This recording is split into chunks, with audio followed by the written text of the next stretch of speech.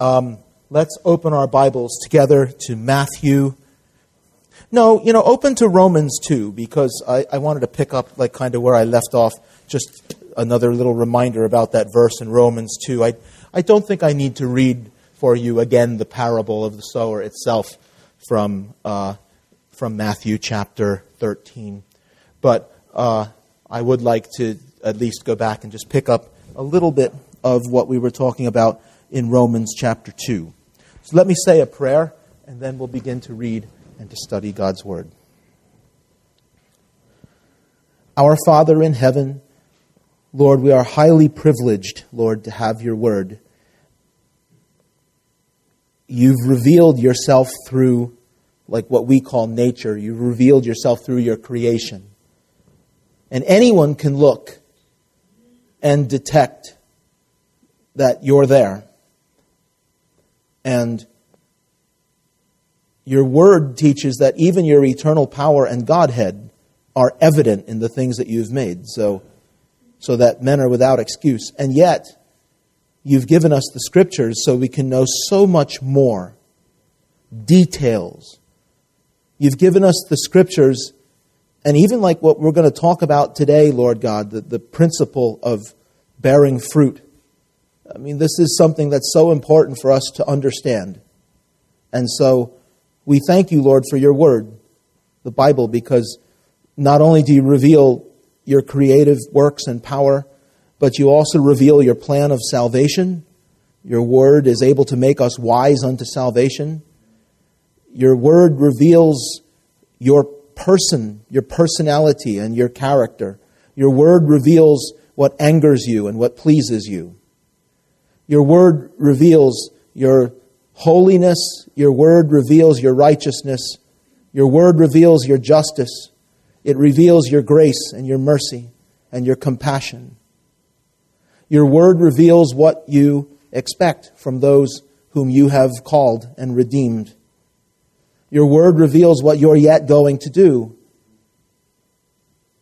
And we pray, Lord God, that you would help us to cherish your Word, to listen to it, to read it for ourselves, to listen to it, to believe it, to receive it, to accept it as exactly what it is, and then to be doers of it and not hearers only. Your Word is highly exalted. As our Lord Jesus himself prayed before he was crucified, you have magnified your Word above all your name. Your Word is truth. Help us to treat it as such and receive it as such, with the highest respect and with a desire to obey. Grant us the understanding we need. Thank you for the teacher, the Holy Spirit in us. In Jesus' name, amen. Okay, here we go. Romans chapter 2. So, and just in case you missed maybe some of the studies, the sermons, kind of leading us up to this part 3, this is, of course, God bless you. This is, of course, the parable of the sower. And the parable of the sower is the parable that Jesus used to begin to really unfold the truth of his kingdom. And Jesus said this parable was, in a manner of speaking, he said, if you don't understand this parable, how will you understand the rest of them? So there's something of particular importance about the parable of the sower. And when we dig into it, what we see is that the parable of the sower identified chiefly who's in the kingdom and who's not. And if you remember the important, relevant teaching that distinguished those who are in the kingdom from those who were not, it didn't have to do with maybe some of the typical things that you would hear a modern American evangelical Christian talk about, like, well, I prayed and asked Jesus to come into my heart, or some description of like church membership or something like that. The thing that separated one from the other was fruitfulness. The way that, look, seed fell on 4 different grounds, you know that. But the way that you can tell them apart was the fruit that they bore, right?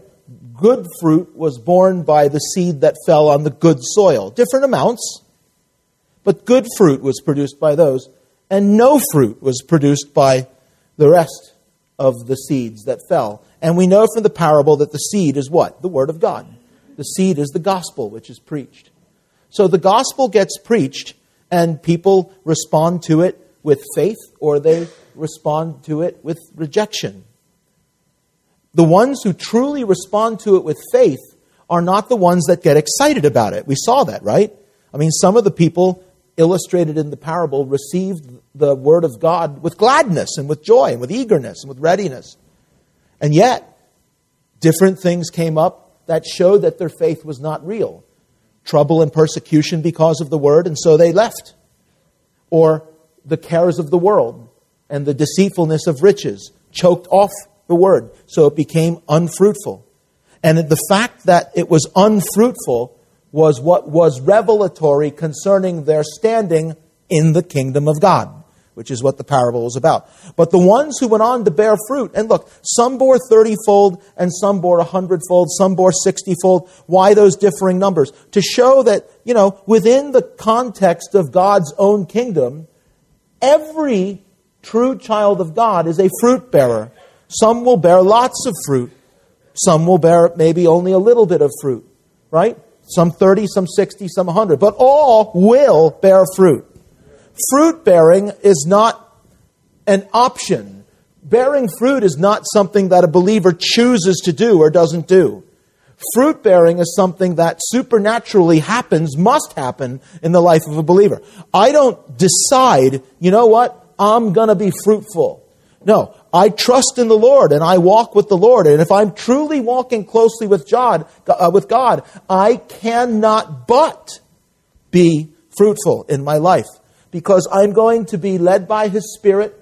I'm going to be in His Word. I'm going to be communing with Him. I'm going to be in prayer. I'm going to be in consistent fellowship with my brothers and sisters. And through these things, the Holy Spirit's ministry is going to be stirred up in my heart. I'm going to be stirred up by the love of my brethren. I'm going to be stirred up by what the Lord does as I'm communing with Him. And I cannot but bear fruit. In the context of my own personal life, I'm still going to battle. I'm still going to struggle. I still might sin and need to, not might, I still will sin and need God's grace and God to forgive me and everything else. But in the court, and this is the beauty of the whole thing, God, through me, will still produce fruit. Right? I mean, we bear fruit. And like a plant bears fruit. But the plant doesn't bear fruit unless it's like planted in the right kind of ground, which is the point of the parable of the sower. You have a situation where if a person is truly saved, there will be fruit in their lives. And in Romans chapter 2, where I ask you to turn, in verse 5, it said, as we read last week, "But in accordance with your hardness and your impenitent heart, you are treasuring up wrath for yourself, wrath in the day of wrath and revelation of the righteous judgment of God, who will render to each one according to his deeds. Eternal life to those who by patient continuance in doing good seek for glory, honor, and immortality. But to those who are self-seeking and do not obey the truth, but obey unrighteousness, indignation and wrath, tribulation and anguish on every soul of man who does evil, of the Jew first and also of the Greek, but glory, honor, and peace to everyone who works what is good, to the Jew first and also to the Greek, because there's no partiality with God." The main point of what Paul is writing there is to show that there's no difference between Jew and Greek when it comes to how, Jew and Gentile, when it comes to how God judges people, right? The gospel is the gospel, and it reaches Jew and Greek exactly the same way, even if we're kind of starting from a different standing in the world before the rest of the world and before God. But what he's talking then about here in this passage is how, like, a Jewish person might think themselves okay because they're Jewish. I'm not going to read from verse 1, but he talks about, you're really inexcusable. You think just because you have the scriptures and you have this religious standing before God, you practice all the same things that the rest of the world does. What makes you think you're going to escape? You're storing up wrath for yourself. And then in this section that started in verse 6, he quotes from the Psalms, he quotes from the Old Testament, imagine that, and says that God's going to render to each one according to his deeds.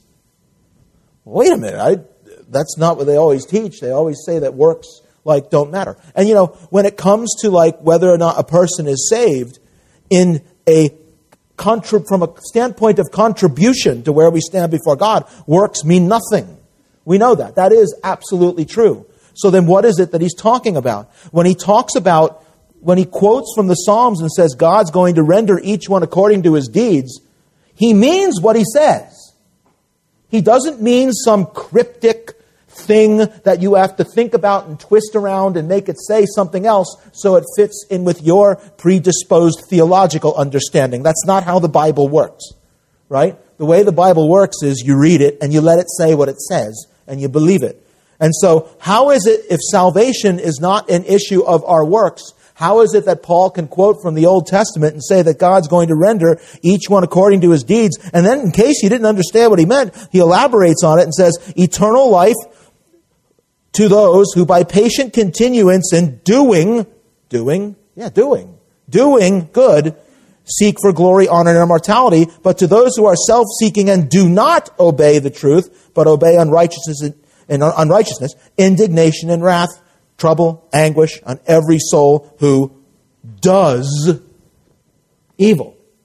So, in case you didn't get it, he's separating people by doing good and doing evil. You saw that, right? I mean, you look at it in the Bible. I don't want you to just take my word for it. You read it. Well, what's he talking about? He's talking about fruit.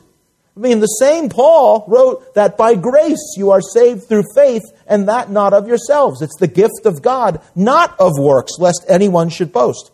But then the very next verse is, we are his workmanship, created in Christ Jesus for good works, which he has prepared beforehand that we should walk in them.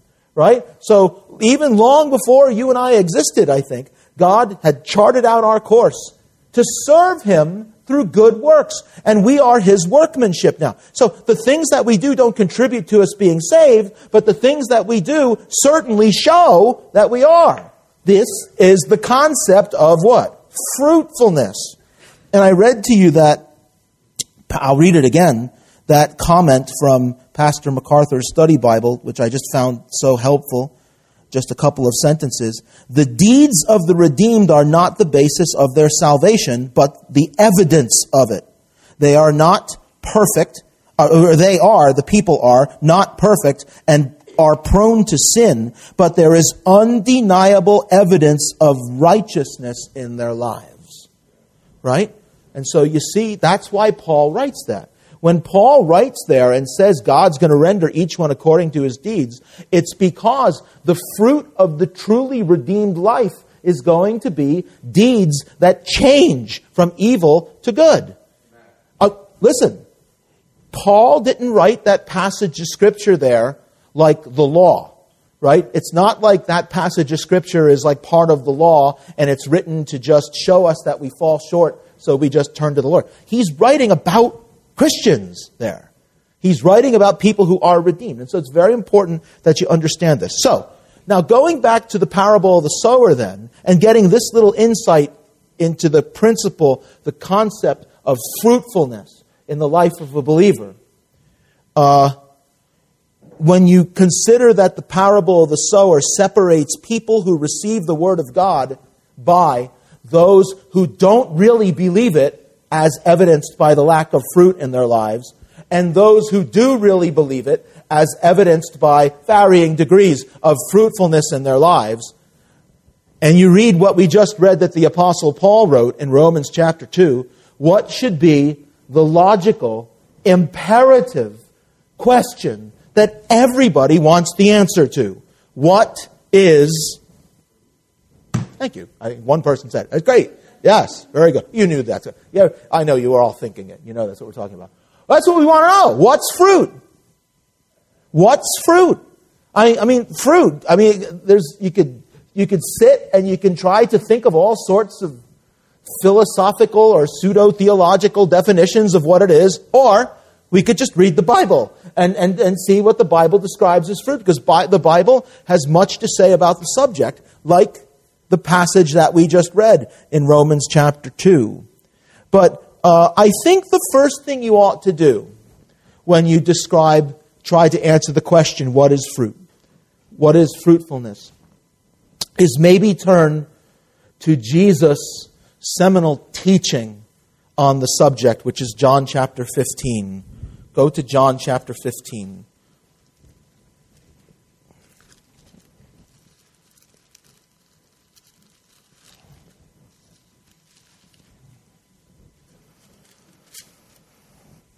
John 15:1. Ready? Listen to this. I am the true vine. That statement itself, the distinction I made by making sure I read it right and including the word true, implies what? Yeah, there we go. Good. If Jesus emphasizes that he's the true vine, that implies that there are false vines. Right? The true vine is Jesus. I won't elaborate on that for now, but I am the true vine, and my Father is the vine dresser. What does a vine dresser do? Takes care of the vine, makes sure the vine remains pure and right and properly cultivated, and prunes it and receives the fruit from it.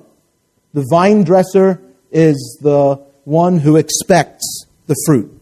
Now, every branch in me that does not bear fruit, he takes away. It's interesting that he includes the words in me in that statement, isn't it? Every branch in me that does not bear fruit, he takes away. Now, what does that mean?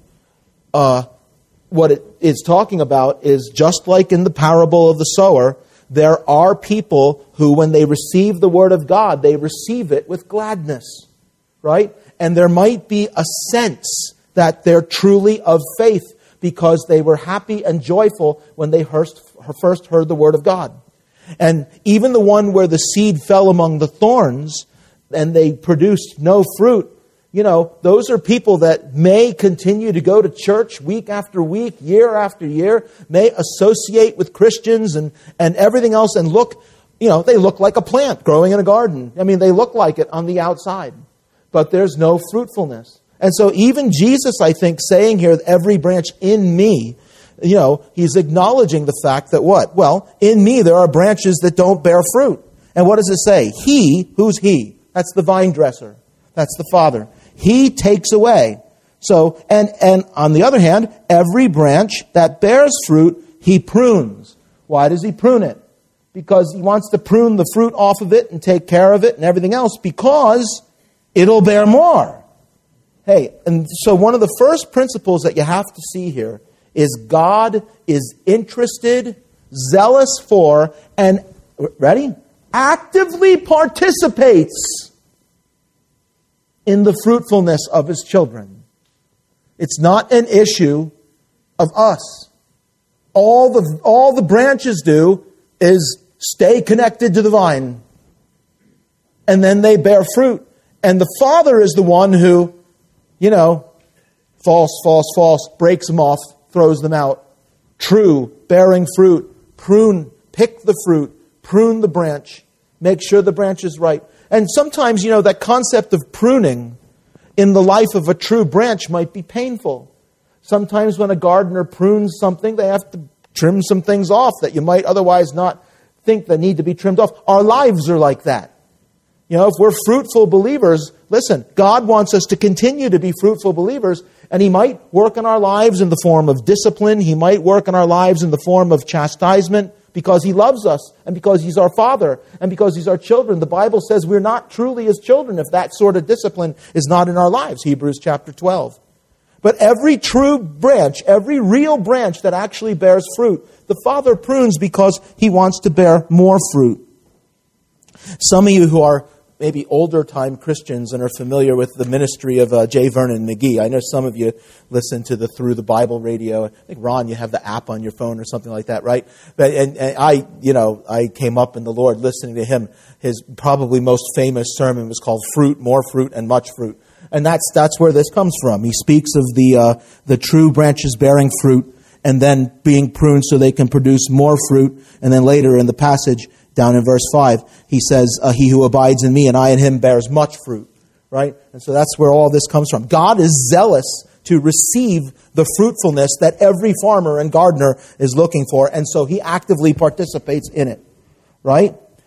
You are already clean, it says in verse 3, because of the word which I have spoken to you, right? What makes the branch clean and ripe and ready? Ripe's not the right word. I don't know much about gardening. But you see what makes the branch clean and unmolested by disease and things like this? The word which is spoken. What is it which makes us clean? What is it which makes us even able to bear fruit to begin with? The word of the gospel, which the Lord delivers. So when you receive the word, maybe it's one of those kids across the world who opens up that shoebox and reads a gospel literature, a piece of literature, or hears something from someone, and they receive Christ by faith, or you or I, we receive the gospel. At that moment, man, we are clean because of the word which is spoken in us. We have been saved, we have been set apart, and we're ready. We are as ready as you can be to bear fruit with our lives at that moment when we believe. You're already clean because of the word which I have spoken to you. Then he says, you ready? Now here's what you're supposed to do. Because that's what is fruit bearing? Fruit is itself the things in our lives. We'll go over some of this in a minute. Fruit is the things that our lives produce because of our relationship with the Lord Jesus Christ. So what do I do? Bad to the bone. Isn't that what that is? I was going to say, it's what do I do? Someone's calling because they want to know what they ought to do. Verse 4, abide in me. That's what we're called to do. We're not just called to go out and fill our lives with a bunch of activity. The fruitfulness, listen, and this is where you have to be very discerning, because we're not doing works for the purpose of trying to justify ourselves before the Lord. We don't hear a preaching or teaching about fruitfulness and just decide, okay, I need to get busier in my life. That's not the correct response. Here's the correct response. 3 words. Abide in me. That's where fruitfulness comes from. Now, abide is a continuous present. Do you know what I mean? Like, abide is something you do in the present tense, but you do it all the time continually. To abide means to live somewhere, to be somewhere, to stay somewhere. Right? That's what we're called to do. We're called to abide in the vine. If we're a true branch, we're called to abide in the true vine. What does that play out to in your Christian life? Here's what you're called to do. Once you've been saved, once He has made you clean because of the gospel, you begin in that moment walking day by day, moment by moment, closely with the Lord. And you never outgrow that.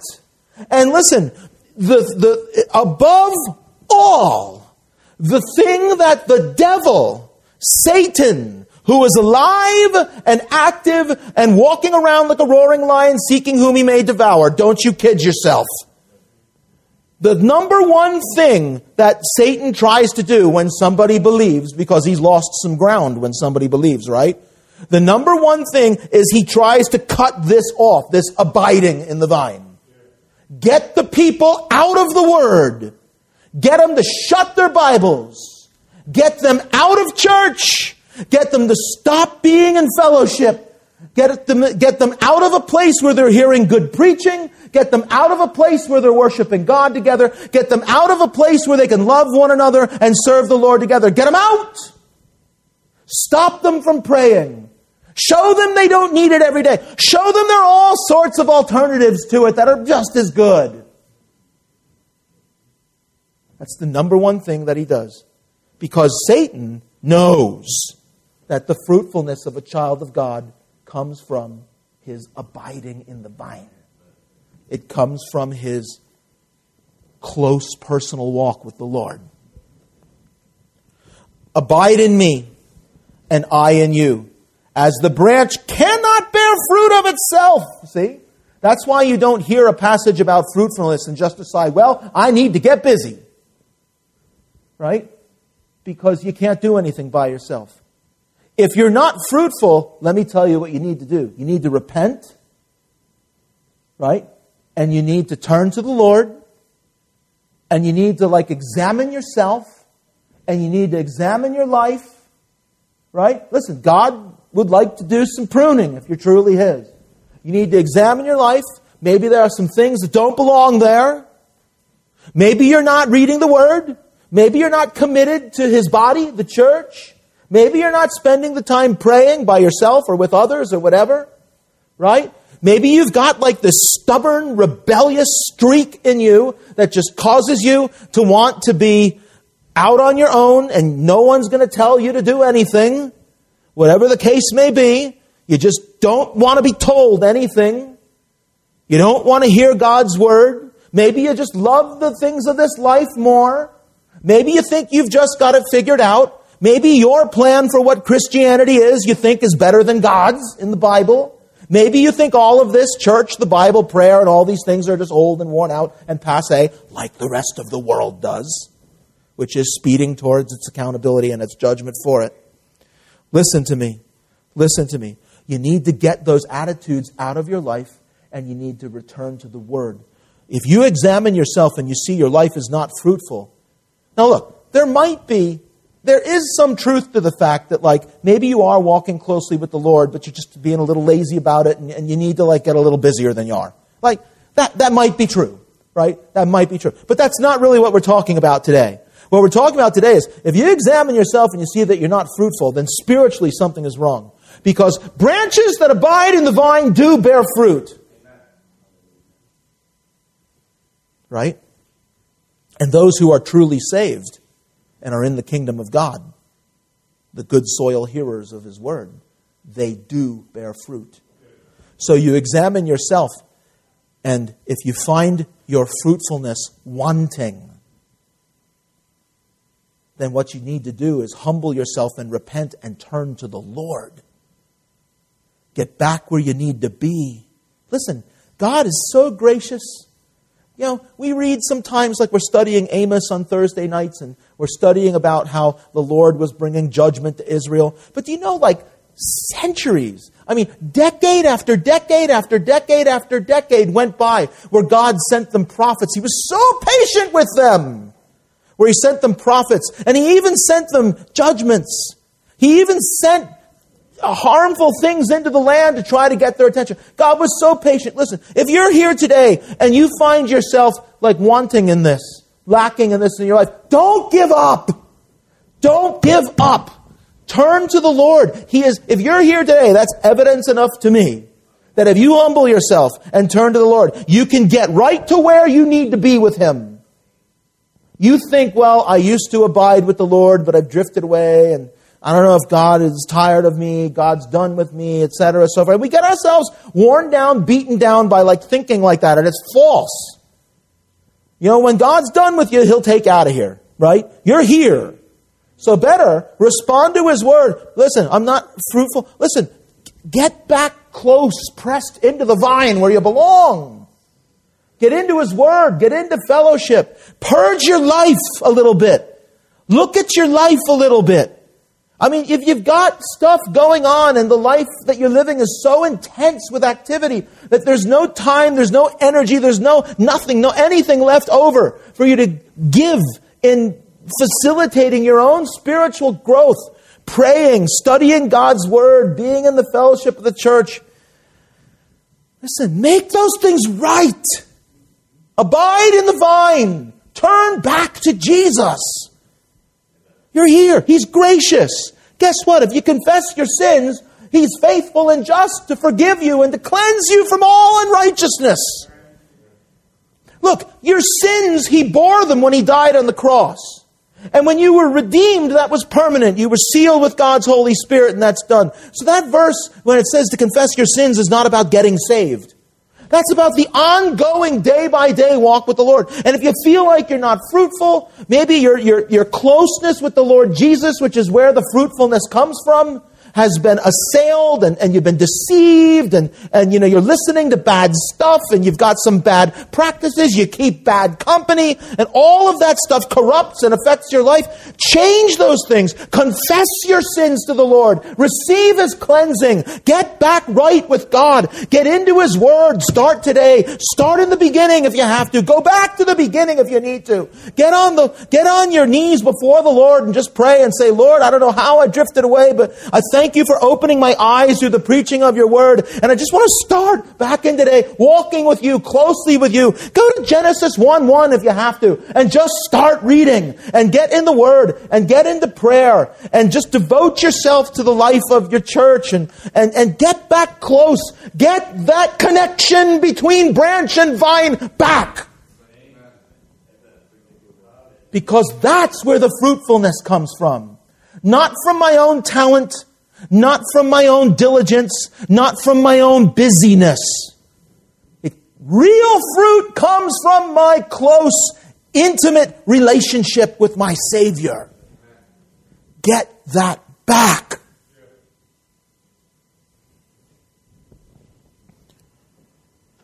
Abide in me and I in you.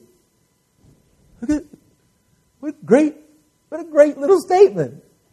You read it, it goes by so fast. Abide in me and I in you. And there's a period at the end of it. So that's like the whole sentence. Abide in me and I in you. And we just read that. And it's like it takes a... Can we stop and think about that? Jesus says it in the form of a command. Abide in me and I in you. Right? Is that what it says? Yeah, it does. So, in other words, one is a command and the other one is like a promise from Him. He calls you to abide in Him and says He will in you. James put it like this: draw near to God and He will draw near to you. That's where fruitfulness comes from. As the branch cannot bear fruit of itself unless it abides in the vine, neither can you unless you abide in me. Simple. I'm the vine and you're the branches. He who abides in me and I in him might bear some fruit. No, bears much fruit. For without me you can do nothing. See, it's twofold. It's twofold. Number one, you can't bear any fruit without a close personal walk with the Lord Jesus. And you can't not bear fruit if you are walking closely with the Lord Jesus. Have we made the point clear enough? Have we made the point clear enough? If you examine your life and it's not fruitful, the remedy is Jesus. The remedy is to turn back to Him. If you're not fruitful in your life, then, if I understand it right, I would say there's something amiss about your relationship with God. Examine yourself to make sure you're in the faith, period. Make sure you've humbled yourself. You repent, you trust with all of your heart that the Lord Jesus is the Son of God and He died for your sins and He rose from the dead. And you believe and you trust in Him. As many as received Him, to them He gave the power to become the children of God, to those who believe in His name. Make sure you're in to begin with. And examine your own relationship with Him. Do you walk with Him closely? Are you actively, continually, that active, continuous present, abide? Are you actively, continually abiding in Him? Or do you just live however you want? And you've got a couple hours every week that you set aside for church or God and religious stuff, whatever. That's not abiding in the vine. Right? The branches don't break off, and then when I decide I want an apple, I go stick the branch back on the tree for a day or two, and apple comes out, and then I just take it off again. That's not how it works. It remains attached and goes through a life of pruning. Humble yourself before the Lord. Turn to Him. Let Him prune. Abide in Him. Let Him bring forth fruit through you. Now, that's kind of the foundational teaching about what fruit is. It is the result. It is the results in your life of your close personal walk with God through faith in Jesus Christ, His Son. That's what fruit is. Now, are there some examples of it in the Bible? Turn to Luke chapter 3. I just want to go through a few things with you here.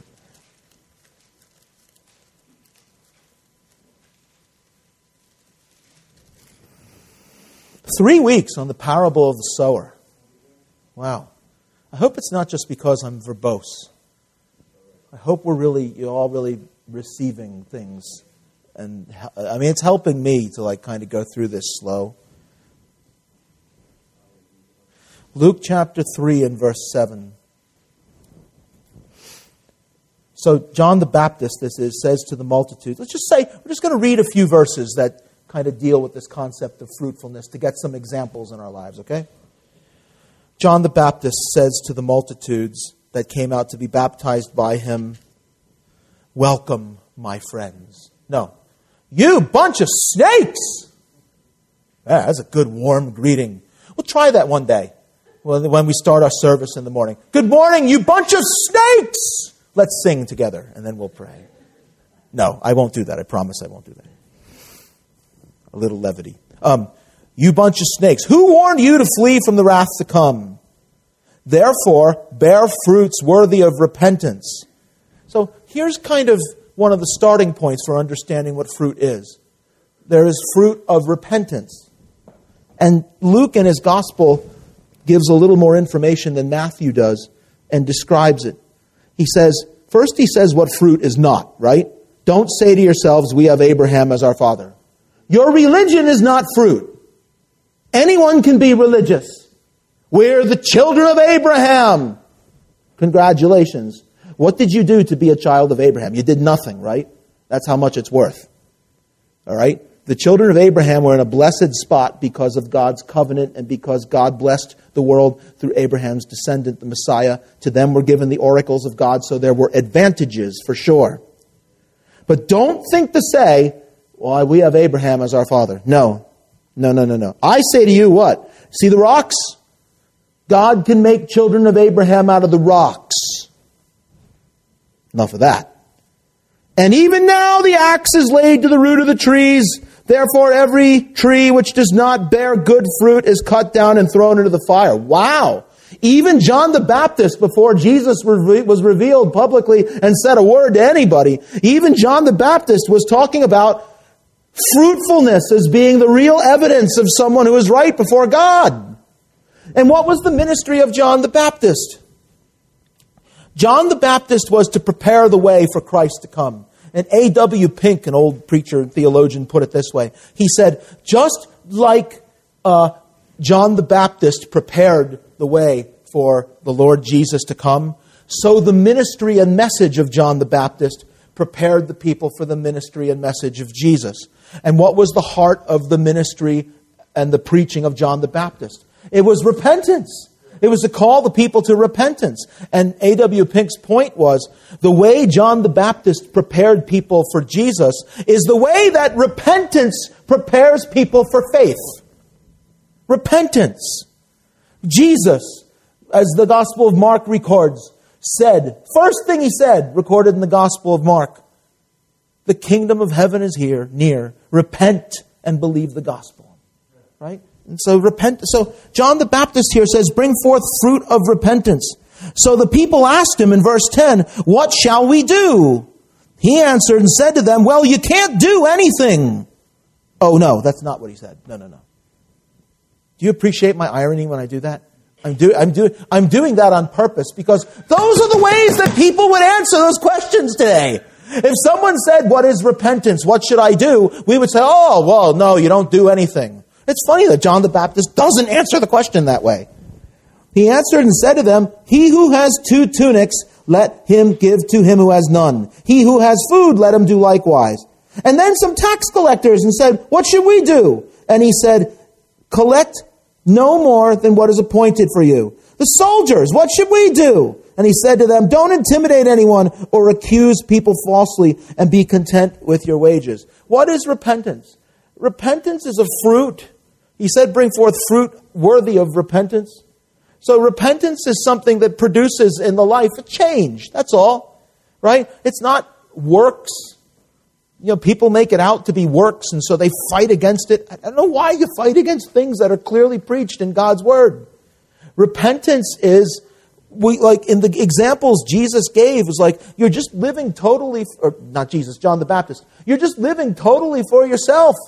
A repentant heart would recognize there are people with no coats, and you have 2. Right? A repentant heart would not cheat people out of their money and deceive them like a scheming tax collector would do. A repentant heart would not use their position and their authority and their weapons to intimidate other people like a corrupt soldier might do. So a repentant heart shows up in the life of a person. John the Baptist said, bring fruits worthy of repentance.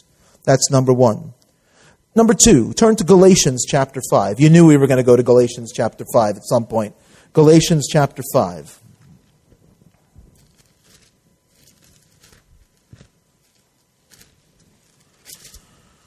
Now, in verse 22 is described the fruit of the Spirit. But I want you to note something that I'm sure at some point along the way I've pointed out before, and maybe you've heard me say it, but if you haven't, notice that verse 22 starts with what word? But. So when you see the word but, you don't want to just run into the sentence, because but indicates that a contrast is being drawn. Right? Go back to verse 16. I say then, walk in the Spirit, and you shall not fulfill the lust of the flesh. Listen, bottom line. When you walk closely with the Lord, that is a talisman against sinning. We all fall short. We're all going to stumble and we're going to fall. But man, I'm telling you, you're worn out by the temptation and the sin in your own life. Stop walking in the flesh and walk in the Spirit. Get into God's Word. Get into prayer. Devote yourself wholly to the Lord. Cry out for His Spirit to work in your heart. Walk in the Spirit. That means live your life in the Spirit. And you shall not fulfill the lust of the flesh. Because look at this. There's a war going on. There's a war going on inside of each Christian. The flesh, which is the temporal vessel that you occupy, lusts against the Spirit, which is the real you and the Holy Spirit who has come into you to make you alive.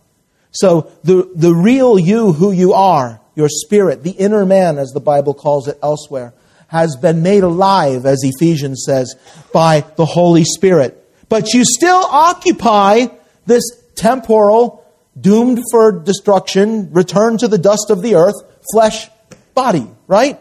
And there's a war going on because, you had from the time you were born all the way up to the time you got saved to train yourself to cater to the lust of your flesh. And then you got saved and everything changed. And so there's this war going on. And the flesh wars against the Spirit. The flesh lusts against the Spirit against the flesh, and they're contrary to one another, so that you don't do the things that you wish. Or as he said in Romans famously, right? I don't do the things that I want to do. I do the things that I don't want to. Because there's this war going on, right? But if you are led by the Spirit, you're not under the law. Isn't that great? See, when we walk according to the flesh, and in the book of Galatians, which is all about the law, versus being justified by the Spirit versus justified by the law. The person that tries to walk by the law is going to find in his own strength what? He can't keep it. Right? The law condemns, condemns, condemns. But now we're under something entirely different. His Holy Spirit is in us. And so we're not just trying to avoid the things the law says to avoid and do things the law says to do. We've already proven with our lives we can't do that. But with His Spirit in us, if we walk in the Spirit, what we will find is that we don't fulfill those things that are contrary to what pleases the Lord. That's the key to walk. It's just like what Jesus said, abide in me. This is spiritual stuff. You've got to walk closely with the Lord. You've got to walk by faith and not by sight. You've got to walk by the Spirit and not according to the flesh. This is how the Christian must live if we're going to what? Bear fruit, more fruit, and much fruit. Right? Now, verse 19. See, we're getting to verse 22 here. Now the works of the flesh are evident. They're obvious. Which are adultery. These are all sins that are like violations of God's holy commands. They're works of the flesh. When we walk in the flesh, this is what we're good at. Here's what the natural man is good at. Stop and consider the world. Stop and consider the culture that we're part of. Stop and think about all the stuff on the television, on the computer, on the internet, and all this stuff. Stop and think about it. The list that I'm about to read, I submit to you, is what this world is good at. Ready? Here's what our world is good at. Adultery, fornication, uncleanness, lewdness, which is like a word for like sexual corruption, idolatry, sorcery, which sounds weird. I don't think it means witchcraft as much as it means basically just getting yourself high. Right? Sorcery, the idea is, you've heard this before, pharmakia is the Greek word, which is where you get the word pharmacy. And the idea is what the world is good at is like altering its mind. You know, drugs, alcohol, just drunkenness. This is what the world is good at. Hatred. Yeah, the world's really good at that. Contentions. The world is expert at that. It's created all sorts of new tools where we can fight with each other 24/7 if we want. The world's great at this. Jealousies, outbursts of wrath, selfish ambitions, dissensions, heresies, envy, murders, drunkenness, revelries, and the like, of which I tell you beforehand, just as I had told you in time past, that those who what? Practice such things will not inherit the kingdom of God. Those who walk in those things. And Jesus' parable, the parable of the sower, is about the kingdom of God. It's about who's in and who's not. And here's the Apostle Paul saying, the people who practice these things are not in the kingdom of God.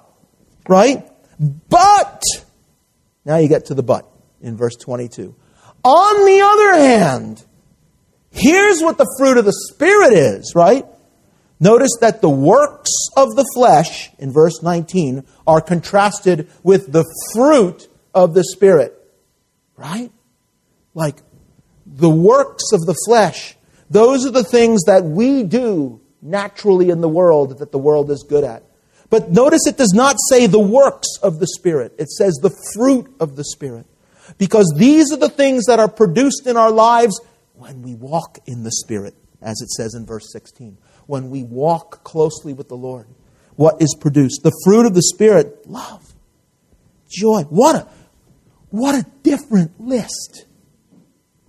Here's the things that the world is lousy at. But if we walk closely with the Lord, these things will manifest. They will be evidence in our lives of the presence of real saving faith. Some 30-fold, some 60, some 100. He who has ears, let him hear. Right? See how this all works? The fruit of the Spirit is love, joy, peace, long-suffering, kindness, goodness, faithfulness, gentleness, self-control. You know, for those of you that love law, Paul's addressing law versus grace. There's no law against any of that. If you walk closely with the Lord, you're not striving to keep commands. If you walk closely with the Lord, the supernatural product of that relationship with God is these things. And listen, You're not violating any law. What law are you breaking if you love your brother? You know? If you have joy in your life because of whatever, not joy in just like fleshly pleasure, but you have joy in your life because you recognize God's been good to you, because of your relationship with God. You're long-suffering. You're patient with other people. These are the things that are 30-fold, 60-fold, 100-fold manifest in the lives of good soil recipients of the seed of God's Word. The fruit of the Spirit.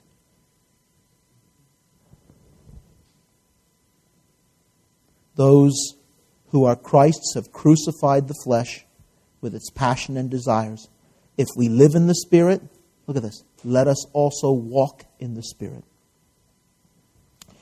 The idea there is if we live in the Spirit, the idea of living is like abiding. It's the state of being alive. So in other words, if you're alive in God's Holy Spirit, let us also what? Walk in the Spirit. What's that? That's the activity of a person who's alive, right? If you're alive, you walk. That's pretty easy to understand, right? If you're dead, you don't. If you're alive, you walk. So if you're alive in the Spirit, then walk in the Spirit. Because if you walk in the Spirit, you know what you're not going to do? Adultery, fornication, uncleanness, lewdness, idolatry, sorcery, hatred, contentions, and on and on and on and on and on. Instead, if you walk in His Spirit, the fruit of the Spirit in your life is going to be these characteristics: love, joy, peace, long-suffering, kindness, etc. Crucify the flesh, walk by the Spirit. Let us not become conceited, provoking one another, envying one another, is how the passage finishes. So, one of the fruits that he talks about is the fruit of the Spirit. And the fruit of the Spirit is that which those characteristics, those things that your life produces simply because you walk in the Spirit. Love, joy, peace, etc. What else? I made reference to this passage before. Turn to Hebrews chapter 12. I talked before about God's discipline. Let me show you something else about that. Turn to Hebrews chapter 12. I think we'll start in verse 5.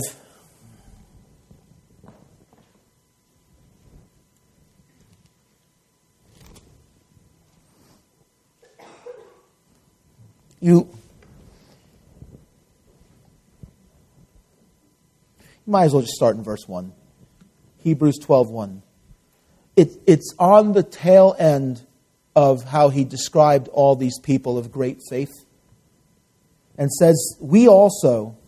So he includes his readers in with the list of people that he mentioned in Hebrews chapter 11 by saying, we also. How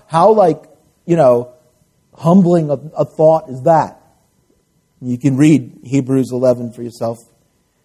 We also, since we're surrounded by so great a cloud of witnesses, that's all the people who went before us in the faith, let us what? Lay aside every weight and the sin which so easily ensnares us. Lay it aside.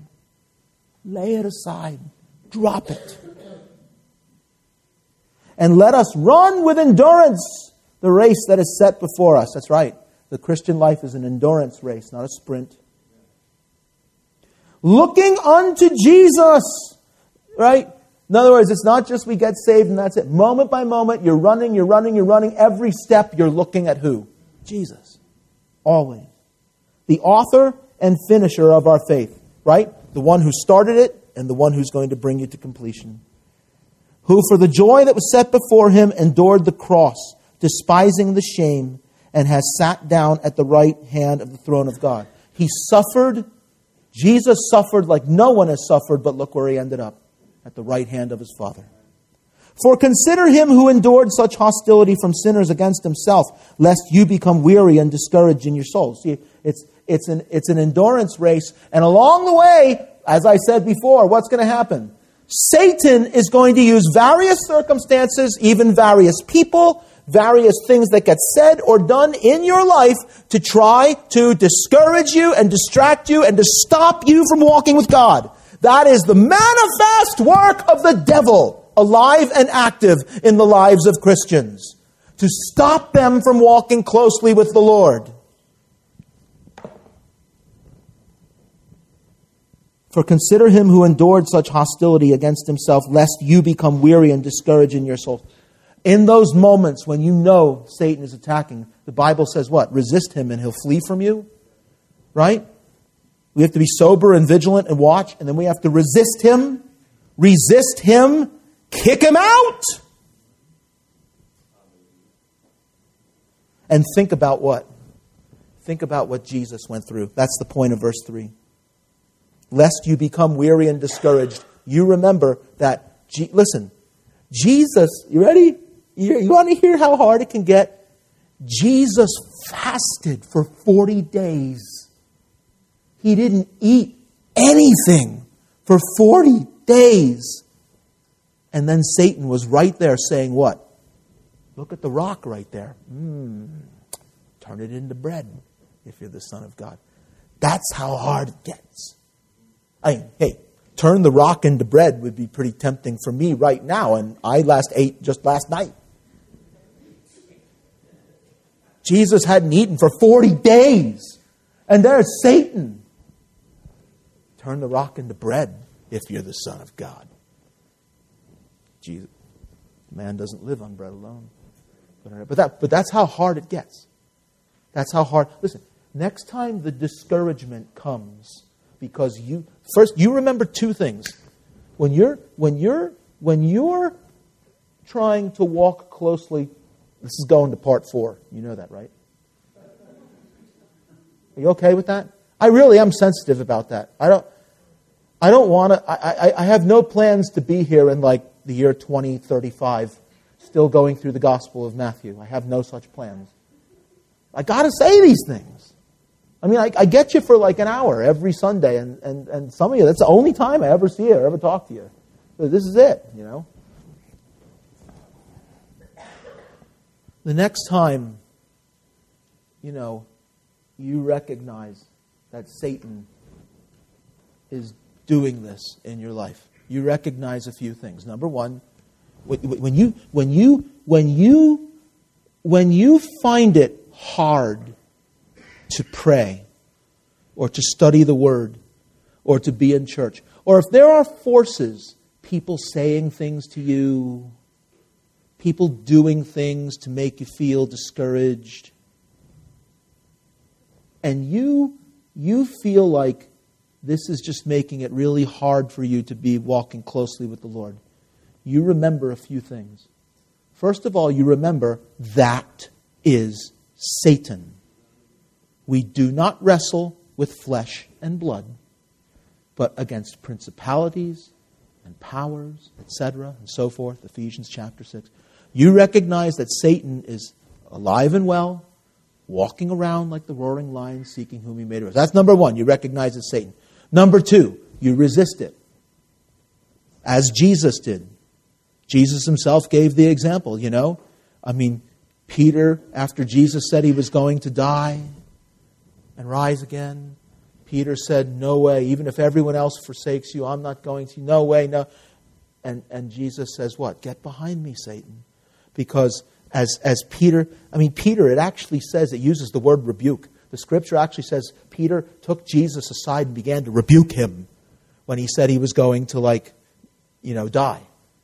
And Jesus said to Peter, who, by the way, just moments earlier had said, you're the Christ, the Son of the living God. And Jesus commended that had been given to him by the Lord. Jesus said, get behind me, Satan. So you remember when that discouragement comes, where that's coming from. It's coming from the devil. And you rebuke him. And you tell him like Jesus did, get behind me! Which is a really nice way of saying, get lost. Scram. Shoo. In Jesus' name. Things that get said and done to discourage Christians from walking closely with God are from Satan, 100%. 100%. 2, in addition to remember that, you remember that the Lord himself endured worse. Right? A couple examples I just gave you. But what does the word say here? He endured hostility from sinners against himself. So you remember that. You remember Jesus himself went through it. You remember that Satan is the author of it. You rebuke Satan and you go to the Lord and you grab and you hold on tight. For the rest of your life, day by day, moment by moment, abide in the vine. Verse 4, hey, what did Jesus do? He was flogged and he was crucified. You have not yet resisted the bloodshed striving against sin. Right? I mean, we think it gets hard. You remember Jesus gave his body, suffered. And you've forgotten, this is the point, you've forgotten the exhortation which speaks to you as sons. My son, do not despise the chastening of the Lord, nor be discouraged when you're rebuked by him. What does that mean? What that means is sometimes, not all the time maybe, but sometimes the difficult things that come into our lives are discipline from God. That's not a bad thing. Look at verse 6. For whom the Lord loves, he chastens, and scourges every son whom he receives. God wants us to grow. God, as Jesus said, prunes the vine, prunes the branches. Sometimes, when we're not walking the way we should, God chastens us like you parents do your children, because he's a good father. The good father that loves his child disciplines his child because he loves his child. His child may respond to that this way or that way, especially as they get older. As father of teenagers, I can say that. But the good father disciplines his children. God, our Father, disciplines us. And it says in verse 7, if you endure chastening, God deals with you as sons. For what son is there whom a father does not chasten? But if you're without chastening, of which we have all become partakers, then you're illegitimate and you're not sons. If this chastening is not going on in your life, then you're either A, perfect, or B, God's not your father. And I know you're not perfect. Right? Furthermore, we have had human fathers who corrected us, and we paid them respect. Shall we not much more readily be in subjection to the Father of spirits and live? For they indeed for a few days chastened us as seemed best, but he for our profit, that we may be partakers of his holiness. I don't have time to dwell on that statement. I want to go on. Now, no chastening seems to be joyful for the present, but painful. Nevertheless, ready? Afterward it yields what? The peaceable fruit of righteousness. See here, this is part of the fruitfulness of a believer's life, is that they receive chastening from the Lord that they might grow. And the growth is evidenced by what? Righteousness. What is righteousness? It's a very long word that simply means what is right. That is to say, one of the fruits of a truly faithful person, one of those fruits that good soil will produce from a seed, 30-fold, 60-fold, or 100-fold, is righteousness in conduct and living. And there's pain we go through sometimes to learn that and to get there. But it's the pain of the discipline of a loving Father. But that is one of the fruits of someone who truly believes. You show me someone who says, I believe, but there's no righteousness at all in their lives. Have you not read what Jesus said when he said that those will come to him in the last day and they'll proclaim to him, Lord, Lord, and he'll say to them, depart from me, you who practice lawlessness. How can we read that and not realize that a growth in practical righteousness is one of the evidences that you're God's child. This passage in Hebrews says, if you don't have God disciplining your conduct in your life, He's not even your Father to begin with. And we patiently endure that chastening that comes because He wants us to grow. And if we patiently endure that, we will go on to produce the peaceable, it's good, the peaceable fruit of righteousness. Right? That's one of the fruits of someone who truly believes. They have a loving Father's discipline teaching them to live right. There is a you might be surprised to hear this, there's a very large segment of evangelical Christianity in America that hates this thought because they think we're promoting being saved by works. How can anyone listen to what I'm saying today and think that's what I'm saying?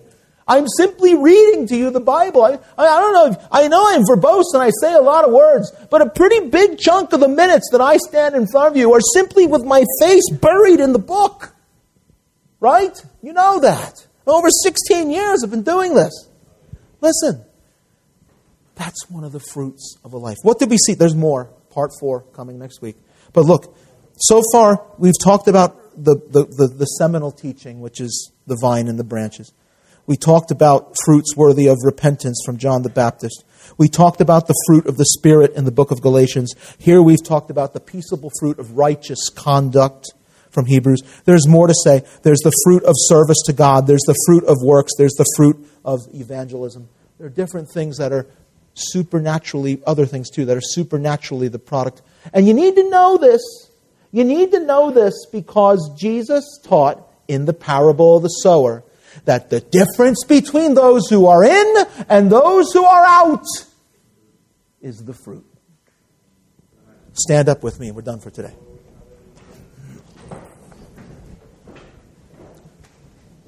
Before I pray, may I please say that very quickly after we end here, we'd like to get our annual business meeting started up here. And so those who are members of the church, we very much need for you to be here, to establish quorum and then discuss what we need to discuss and vote. Anyone who is regularly, actively here as part of the life of our church is certainly welcome to sit and listen, but voting is only for those who have actually become members of the church, right? So if you're staying, I'll see you in about 5 minutes. If you're leaving, God bless you. Thank you for being here. Sign up for the dinner today. That'd be a great thing to do on the way out the door. Let us pray. Our Father in heaven, we thank you, Lord, for your word. Your word is clear. Your word teaches us what we ought to know and what we ought to learn. Lord, I think the foundational, most important thing that comes out of the word today is that we can't do anything if we're not abiding in you. And so I pray, Lord God, if there's anyone here today who hasn't truly been saved through faith in our Lord Jesus Christ, that they would repent and believe the gospel today, that you have made the only way of salvation. You died for our sins. You rose from the dead. And through faith in you, there is salvation. And for those of us who are saved, I pray, Lord, we would all just recommit ourselves to abiding day by day, continually in your word, in prayer, in fellowship, and devote ourselves to what we ought, because the fruit we produce is what comes out of our relationship with you, not just what we choose to do on ourselves. We can't do anything. It's the result of walking closely with you. Let it be so, please, in your children, Lord God. Thank you for this day here today. In Jesus' name, amen.